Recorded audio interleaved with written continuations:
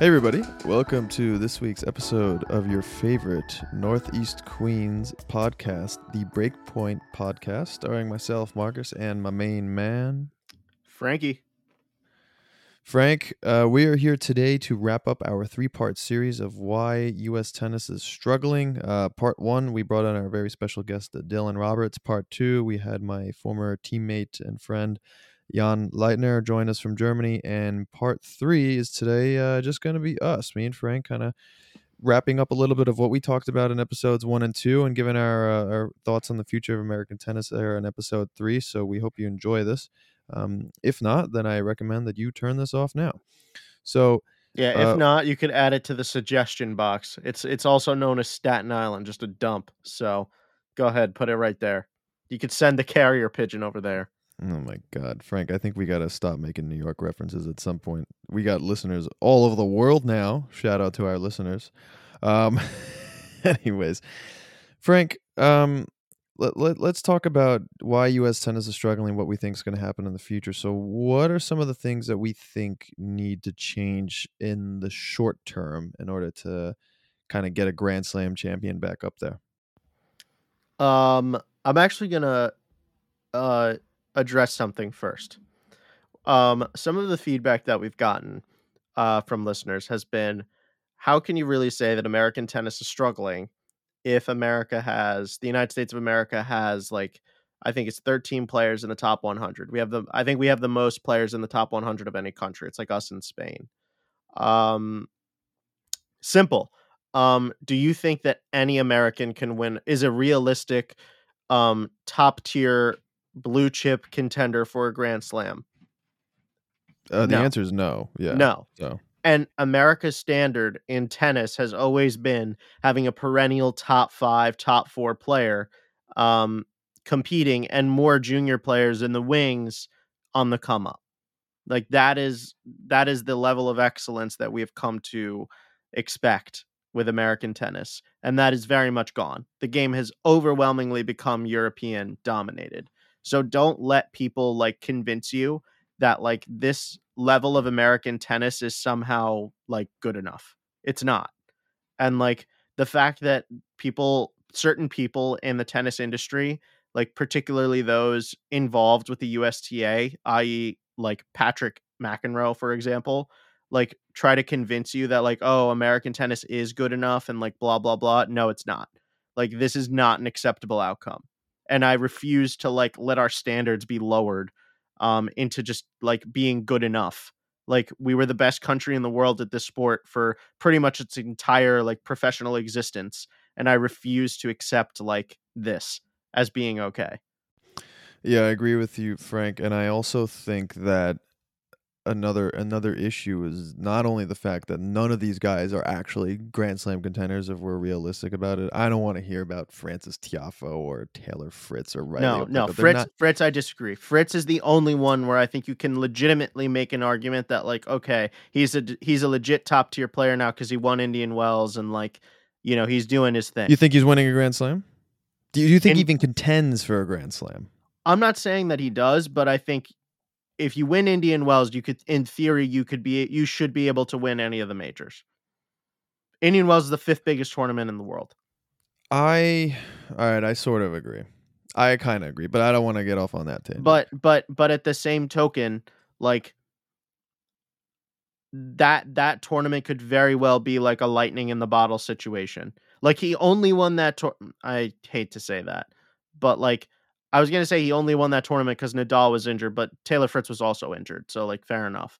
But um, he earned that tournament win. He he also did. No, beat he did Zverev. earn that So, tournament. although I mean Zverev's hot garbage now, but yeah. Yeah. So Fritz is my only sort of pause. But, like, even him, is he a perennial top 5 player? No. Is he in the 5 top favorites for any of the majors? Forget a hard court, just any of the majors. No. No, and that brings me to my point that I wanted to make, that you can't be considered a top player or a top country pool of players if for 3 months you're essentially absent. And what I mean by absent is I mean the clay court season. So if your players are not even contending, just even on like the 250 or the 500 level events for 3 months out of the year, what are we really talking about, right? Like we need back in the day, your Andre Agassi's, even your Sampras's did decent on clay. I know he wasn't the best Michael clay Chang, player. Michael Chang won the French Open. We've got Andre Agassi Jim won the French Courier. Open. Jim Courier, fantastic clay court player.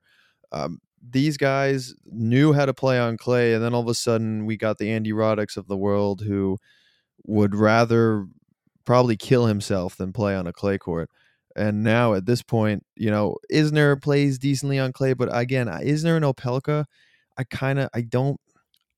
I agree we should keep them in the conversation of American players, but they're also very weird outlier players because they're so freaking tall and they play such an unorthodox Is John style. Isner going to win a Grand Slam title, or is he too old?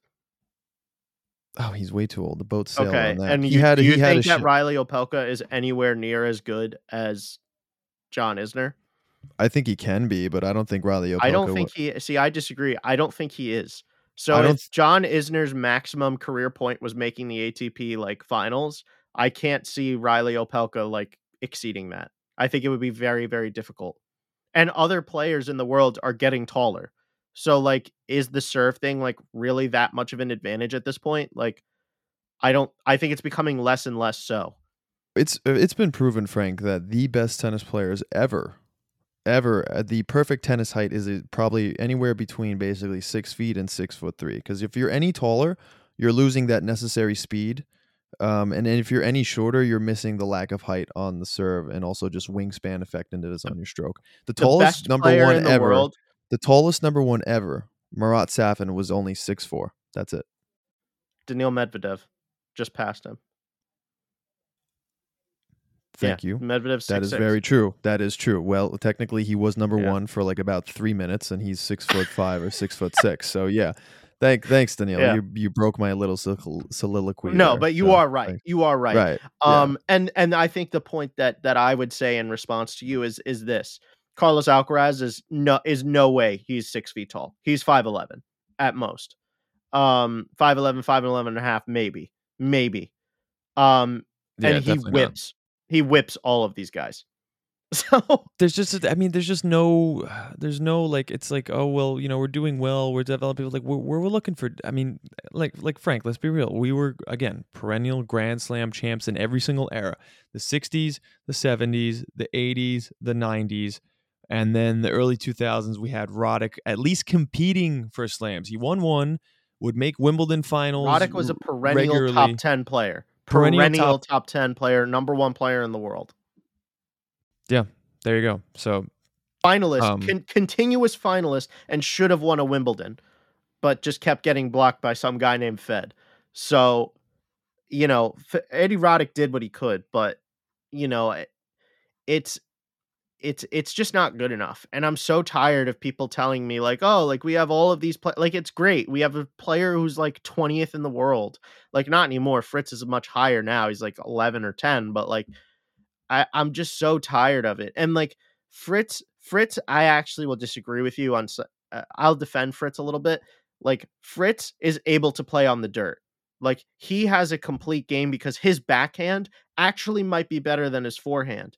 Like Fritz is such an anomaly in comparison to every other American tennis player. That's why he's doing well. Is because he doesn't mind playing on clay courts. He's the best American player, but Frank, does he win clay court events? No, but he'll get to the quarterfinals of the 1,000 level. That's good. I mean, that's not bad. Yeah, that's not bad. And what about like smaller events though? You know what I mean? Like, come on, well, they don't travel. That's the other issue is that American players, like, they're not going to these European 250s and 500s and competing on the clay court as much as they should be. They just kind of like take it off, or like they don't even bother because they know they're going to get rinsed. And that's another problem that I have, and that I actually, here's a deep throwback for you. An American player who used to do this, and I had mad respect for him for doing this, was Jared Donaldson. He, back in the day, would, instead of playing, he could have easily chickened out. I mean, okay, I'm not going to say chickened out, but he could have easily played some North American hardcore tournament that was like indoors, kind of like the New York Open, RIP New York Open, but like something like that. Instead, he used to go down to Argentina and play on the dirt. And I respected that for him because he That's also what they did pretty should well do. there. And that's what they should do because they need exposure to the clay court game in order to fully develop themselves. And I think that's kind of one of the things that I, was trying to get at is that if America wants to get better at tennis, we need to bring in some red clay courts into this country fast because this hard true thing that we've got going here is essentially a hard court with sand on it. Ask any single European who's played on that thing. They're like, yeah, this is a joke. You guys call this clay. It's so fast that it replicates a hard court. So your game is not fully developed as it would be if you train on clay. I'm not saying we got to train on clay all the time because in Spain, they also play on hard court and on clay court, but like actual red clay. So you learn how to play the game. You develop those physical features, Your the movement, your movement, anticipation, that's all from clay. point building, strategy, Yeah. mental toughness, you name it. So again, the red clay court thing is big. And Frank, it's also I'll just add this, like, um, my girlfriend is from California, and I've met other players from California, and they've all pretty unanimously told me, like, clay doesn't exist there. Like, that is not a surface that's there, which is mind-blowing to me. due Like, to not even climate, hard true. that's due to climate. I was just in Colorado. There's also no clay courts. It's due to climate. That's crazy, though. That's crazy. It's due I to mean, climate. They literally can't you can't you can't maintain a water the clay. courts. Yeah, I You get it. can't maintain. First of all, they have no water there. First, I mean, that's a problem in and of itself. And then second of all, the climate is so dry that the water that does end up in the air doesn't really stay there for long, so that court's going to consistently be dry. So I kind of get that, but at least in Florida, where it's just a humid armpit, essentially, the clay courts live and breathe down there. I don't understand why we can't get more red ones there, but that's for another day. Frank, talk to me a little bit on your thoughts on the college tennis scene in America. That's kind of been slowly getting progressively better every single year, pumping out more pro players. Is this hurting or helping American tennis players in the American tennis scene? And we're actually going to do an episode with my friend Pete on a similar topic to this. But I want to get your thoughts on this. Yeah, so this was a little bit of a precursor to probably what's gonna be our next series, which is college tennis, and its role in professional tennis and all that, but, um, honest answer is I don't know. Um, I would think yes, right? Because the benefit of college tennis and why college tennis has risen, within the past few years is that players' peaks are occurring much, much later in their career. Like, I would say pre, big 3, the average player was peaking around 26, 25 years old, maybe even younger, quite honestly. Whereas now you're seeing the peak be closer to 30, if yeah, like pretty much 30. So obviously that means that not everyone can afford to sort of just get shellacked on the tour from the ages of 18 to 22 years old unless you're an outstanding bright talent like Yannick Sinner or Carlos Alcaraz. So you need those years to develop.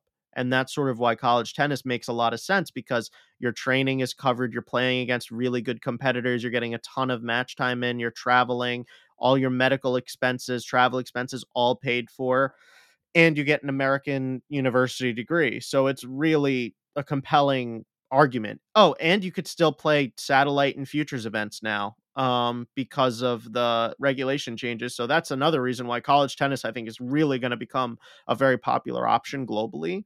Maybe not for the Europeans, but I think with South American players, I could definitely 100% see that happening. Um, I would anticipate it being positive.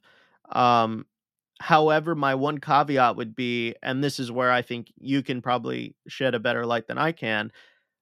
A lot of players in American college tennis are brought in from other countries, not America. So is it really going to be benefiting American tennis, or is it just going to become like a conduit for development of the rest of the world?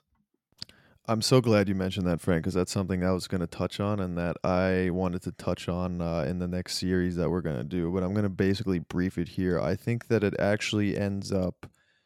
What happens is if the American development system, junior development system, is not up to par with the European or the South American, what happens is these coaches here in America who want to win they will simply bring in all these European student athletes who have a certain type of hunger. They mature a little bit better, also mentally, in my opinion, at an earlier age. And what happens is they end up taking over these spots at these universities, whereas the American players will then end up, and I've heard this from parents as well. They complain that like, oh, all these Europeans are taking away our scholarships and stuff. Well, maybe you just need to get better, and maybe we need to develop a better junior development substance. Am I making sense here, Frank? Yeah, no, I'm with you. I'm 100% with you. Because listen, the answer is this. We're talking about the rise of college tennis becoming more popular. Name the players that played in college tennis that we're thinking of. Name them. It's Cam Norrie, not Cam American. Norrie, Kevin And Arthur Anderson, Rinderknecht, not American. Kevin Anderson, Kevin Anderson, not again, American. not American. Maxime Cressy, who technically is American but was not born here, played played in Guess where he France. grew up playing tennis? Yeah, he grew up playing in France. So there you go. Boom. Yeah. So again, like I could go down this rabbit hole, but yeah, I think that's kind of the concern that I have looking at it. But for all the reasons that I just mentioned before, I do think that college tennis is going to start playing a much bigger role in the ATP. Um, as to whether it's good or not, I guess we'll see. Um, the thing that I want us to wrap up here, like wrap up this series, is what are the things that, after speaking with Jan and speaking with Dylan, what are the things that American tennis needs to do better? And I think that you had just touched upon it, and that's why I brought this question up just now, is the American development of point construction and strategy is abysmal. It is absolutely abysmal. Like, you look at any, like, generic European player in comparison to an American player, it is it's night and day. They have way more options, they have many more ways to win a point than most American players do. And that is simply because there's an emphasis in American tennis development of have a big serve, have a big forehand, the plus one, like that is the live and breathe, like die way of playing American tennis. And because it's so one dimensional, it becomes very, very, very hard to adjust on the fly in a match when that plus one isn't working, when your forehand's not good this day, when it's really windy out and you're just not able to push your serve through like that. All of a sudden, your game is you're barren, right? Whereas I feel like these European players and South American players have so many more options that they have developed in their game that they're almost able to play chess while most American players are playing checkers. I think the key word that you highlighted, and that's going to be the most important word in this whole conversation, is the word develop. And the reason for that is that if you notice, and tennis has a sort of Darwinism to it, right? So if you grow up playing only on clay courts, you're going to see that in your grip and in the type of strokes that you have, and maybe your lack of ability to really volley well, just because of the nature of the game that you always play. So if you're always playing on a clay court, for example, you're going to have really high topspin strokes. You're not going to be able to really hit through the ball generally. Your volleys are not going to be the greatest, and maybe your offensive game is not going to be the greatest. On the other end of the spectrum, if you grew up only on hard courts, the tennis Darwinism is kind of dictate, okay, big serve, big forehand, because that's rewarded most on fast hard courts, right? A backhand is not necessarily that important. Now, if you look at the best players in the world, which are mainly from Europe, they do a blend of playing on clay court, and then in the summertime, or I'm sorry, in the wintertime, they play on carpet or on hard court surfaces. So they get an overall blend of tennis where they can develop their strokes on the clay court and develop their mental toughness and whatnot, And and fitness. their fitness. Very good point. And then they can also learn the offensive game, the volleys, and all these sorts of things when they go and play on hard courts. Another thing I'd like to add here, Frank, is that within the development, I believe that too much emphasis is placed. Now, this happens in Europe as well, but not as much. There's too much emphasis placed on winning in the short term in America, because what happens is all these kids are trying to get college scholarships. So they're sacrificing your long term development, right? So you could have maybe some poor strokes, but you could just be a really good tennis player. But the poor strokes are going to come back to haunt you eventually in the future. but they don't care because it's like right now you need to win when you're 12, 14, 16 so that you can get that scholarship. And then whatever happens afterwards, whatever, we'll try to figure it out. But at that point, it's too late to change some things. The European system is much more long term orientated to the point where they don't even mind having losing results early on in the juniors and even mid juniors as long as you're on the right trajectory. I mean, we saw this with I read Dominic Thiem's coach's book, Gunter Bresnik. I read his book about team and his development of team. He put, Dominic, I don't care if you win or lose today. I just want you to play the right way. That's all that mattered to him. He said, it will pay off at some point, I promise you. And what happened when Dominic Thiem started to get about 17, 18, he zoomed past the rest of his colleagues, I guess colleagues or, contemporaries, growing up playing in Europe. And he got so much better because he had developed a certain style, the certain aggressive style over the years that his coach said, no, we're going to wait, we're going to be patient, and this is what's going to pay off. Yeah, I agree with you. And this is something that I think you can also talk about even more with your own background, right? Like, this is something that you've mentioned to me that, like, when you were in 12s and even 14s, like, you weren't necessarily doing as well because you were playing a certain style. But then all of a sudden, when you turned 16 and everybody's bodies were filled out at that point, you were playing way better than everybody else around you because you had taken the time to development and go through the growing pains while you were 12 and 14. And now that it matters when you're 16, when those college coaches are really watching, you were ready to go. And it really separated you from the field. Yeah, and I have to give my dad a lot of credit for that because he also made me volley a whole lot when I was younger, and most kids weren't really volleying. And he would tell me, Marcus, listen, I know this is frustrating. You're not really winning many points at net, but this is not for now. This is for when you turn 18, 19, 20, when you're playing college tennis and thereafter. And he was absolutely right. He hit the nail on the head with that one. So yeah, it's more. I think Frank, basically just to wrap this up, and let me know if you want to add any points here. I think one, court surfaces. We got to mix it up more with some actual clay courts, not this hard true baloney that's going on. Two, more of a long term view in terms of development. And three, and this is kind of touching about what Jan said, is that we need to make tennis a little bit more communal and a little bit less business orientated. Club oriented. Club oriented. That is the Yep, phrase that that's it. Jan used. That is 100% right. And I'm going to even go beyond the scope of like junior development and talk about like us, like right now, like us as like, post college, just casual tennis players, like that we just love the game and play it for fun. Um, if it was more club oriented, we would have many more opportunities to be playing. It would be way more affordable to play. We would be more likely to have our future kids play. Like, all of it sort of stems like right from this discussion, right? If you're able to make it more club oriented, you're going to get more people be interested in the sport. The sport's going to grow and you're going to get better athletes picking tennis as their sport rather than, basketball or soccer now, which is also starting to get a bunch of young American athletes. So again, this is the problem I think through our discussions that we have highlighted as what's wrong with American tennis. I am in full agreement, and I think that having those two episodes with Dylan and Jan really shed an interesting perspective on their thoughts and what's going on. And I think that I think that it's exactly what we needed to hear, and I think that's what other people needed to hear. And yeah, I mean, we're always open for feedback. So if anybody disagrees with us, please let us know. We'll have you on the pod. We can extend the series. We're here for it, right? So yeah.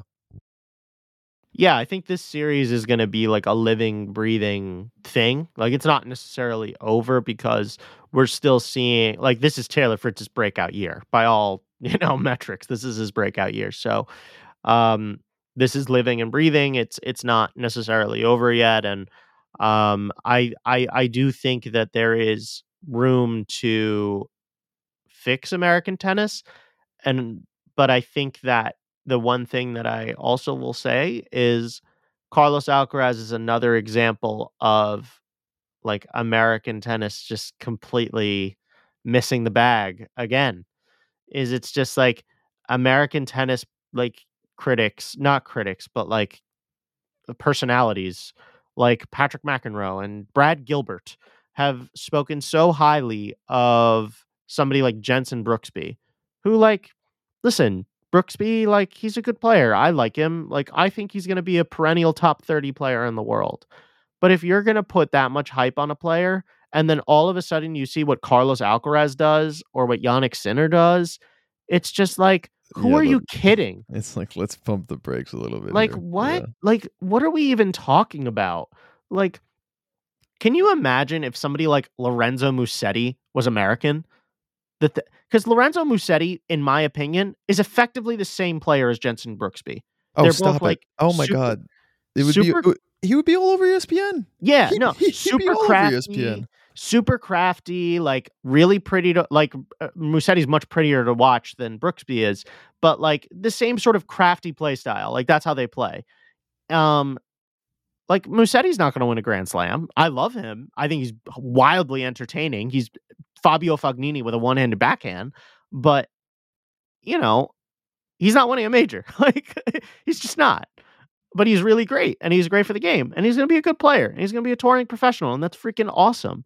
But, like, let's not pretend that these I don't want these players to be portrayed as something that they're not. That's my biggest problem with American tennis coverage is that for so long and too often, like, we are portraying players who are American as something that they're not simply because they are American. Frank, you couldn't have said it better. So wrap up the show for us. Sweet. Good job. We didn't even go on too many tangents on this one. Good job, everyone. Nice. No, We got it back. This was focused. Now we're gonna go on the tangent. Here Yeah, we go. now the last 3 minutes is where the rails go off. Well, thanks for listening, everybody. We know this is a series that everybody seems to have enjoyed. We've gotten a lot of feedback on it. As always, if you want to be on the podcast, feel free to DM us on Instagram, or if you have like our phone numbers, which most of you do, quite honestly, that are listening to this, just text us and we'll get you on. We're planning on having some more guests on later this month, which I think will be really exciting. We look forward to that. And yeah, any feedback, please DM us. As always, you could send the pigeon to the Long Island Railroad and it'll make its way over here. And thanks for listening, and we will catch you guys next time. Bye. Catch you on the flippity flip.